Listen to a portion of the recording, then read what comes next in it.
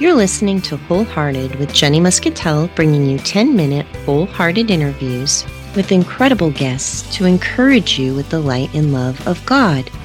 Join us each Monday by tuning in to www.christianmix106.com at 10 p.m. Eastern Standard Time.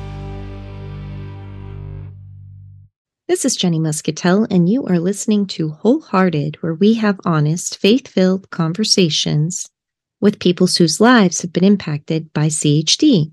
Tonight is part 2 of our interview with Heart Mom and author-illustrator Carli Valentine. Carli's son was born with a rare heart defect, and after receiving surgical intervention, he continued to have symptoms that indicated something else was wrong.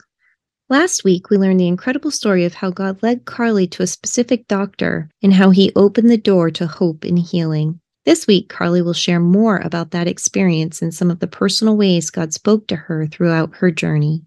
Carli, can you bring us back to that moment when you reached out to this doctor? To be completely honest, I really didn't even expect a response because I know doctors are busy, but I felt like God was with me and at my side because before my class was over, I had received an email back from that cardiothoracic surgeon, and I was just like floored because it can be so hard to even get in touch with my son's regular doctors. So I was just like, oh my gosh, this busy man got right back to me. Like, this is meant to be. I felt like it was so easy, and it was easy for a reason because it was what we were being guided towards to help him, and that God was paving the way. So after contacting him, we continued to talk and meet with him on phone calls and send all my son's medical stuff over. And I was still pretty frightened because it's very scary to choose to go out of state. And this doctor was out of state. And so I was literally signing my son up for an additional surgery that his doctors locally didn't feel was needed at all. And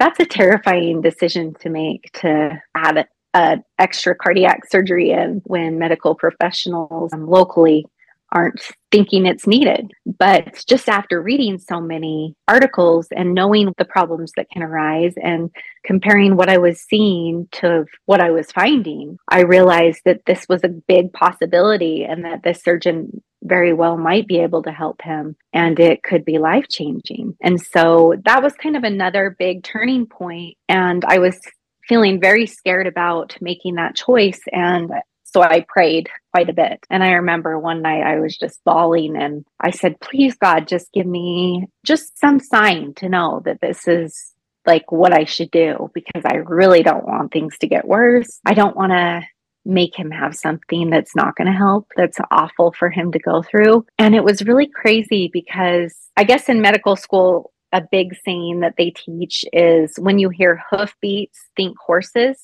not zebras. Basically, it means don't jump to crazy conclusions and diagnose people with very rare, weird things. Like, try to kind of pull yourself back and think about easy answers that won't lead them down such a scary road, which in most cases, I think would be true for most people that don't have medical issues. But in the rare disease community, zebras are kind of like their mascot. And so that next day, after I had prayed to God, I was looking through my son's books and organizing, and right on top of a big pile of books was a book about zebras. And I just broke down and bawled because I just felt like, oh my gosh, like, this is my sign. Like, he is a zebra. And this is what we need to do to help him. And so after that, I really had a lot more confidence, and it just helped make me know that I think we're doing what we need to do. Like, that was kind of like God's way of showing me. And so that was like my big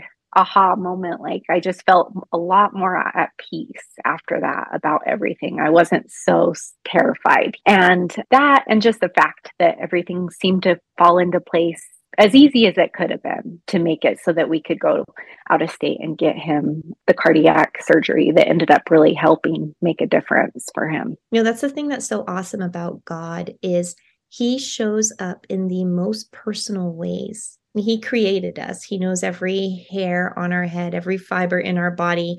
And he knows how we think, and he knows how we communicate. And so he has that very special personal communication with each one of us. And he knew you needed something to confirm for you this is where I'm leading you. And I mean, you're saying that, and here's this book with the zebra, and I'm tearing up on this end because it's just so beautiful how he really cares about each and every detail, and it's all part of that bigger picture. I think so too. And I think it's crazy to think that you really have to have your eyes opened. And I feel like I needed that to happen in that time frame, particularly because if it would have happened sooner, I don't think I would have seen it. I wasn't into the whole faith mindset yet. I didn't let God in to help me with my problem. And I feel like once I did, and once I started praying, it opened a lot of doors and it made it easier for me to figure things out for sure. Once I opened my heart up and let him in and let him help me, and prayed a lot more for my family and my son. So it happened at the right moment, and I feel like the perfect time when I really needed it the most. That's amazing. One of the things that you were talking about was how something can change for you on the inside. You know, you let prayer come through, you let God come into your life, you let God come into your situation. And before that was fully the case, you know, you talked about feeling angry and just not wanting that to be the message that you were sending to your kids. And it sounded like when you were talking about that, there was something that you realized that I think a lot of people can relate to, which is on the outside, I can hold it together, but that what you're feeling on the inside can just come out, whether you want it to or not. Mm-hmm. So at some point you realized I have to change this on the inside, and then you let God in. And I just think that's a really powerful, beautiful moment. Yeah, I mean, so often people ask us how we're doing, and in just a trained response, usually I would just say, we're good or we're fine. Because if you started telling them what you were really going through, they might run. And so I think you do, I mean, just as a human being, you kind of learn to hide the things that you're going through internally. And that's exactly what I was doing. My family was kind of getting to see it, what I really felt, because I just couldn't keep it in 24/7. And there were so many times that I would act fine and then come home and just completely break down. I do think that it's very easy when you feel fear to be angry. It's a common response. And that's exactly how I was handling my problem. But it wasn't an effective thing for anybody. It wasn't effective for me. It wasn't effective for my family. It wasn't effective for my son. And I think as soon as I did feel I was ready to let God in and talk to him and pray a lot more and trust in him, I would say that my son felt more confident too, you know, because I could kind of work things through with him. And he did learn that if he was scared, it's okay. You can pray with God and he's with you and he's looking out for you. He's looking over you. I felt so much more peace within my heart when I was finally able to do that. And sometimes I think it just takes time to let that in, because you kind of get shocked when you're going through something like that, traumatic and unexpected. It knocks you off your feet. You don't really know how to handle it because you've never handled anything like that before. So it just takes a bit to kind of pull yourself together and let God in and regroup, or at least it did for me. And once I did, it made things so much better for everybody. And God doesn't run, does he? No. He says, nope. Bring all of your burdens, everything that you need to, and lay it at my feet. And I love that about God, is he's not intimidated. And no matter what we bring to him, he will not run. It's true. He's always there for us. That's what's truly amazing, to have that faith, to be able to count on somebody no matter what. God's comfort brings a peace that really, truly does surpass all understanding. It does, for sure. And there's nothing like it. I mean, I've had anxiety attacks and all sorts of stuff that I've gone through. And sometimes it just comes when you need it the most. And it can be in the simplest way, and you might not be able to explain it. You know, you just suddenly feel calm, or you suddenly feel the peace, or you can wake up and you feel like you can tackle something.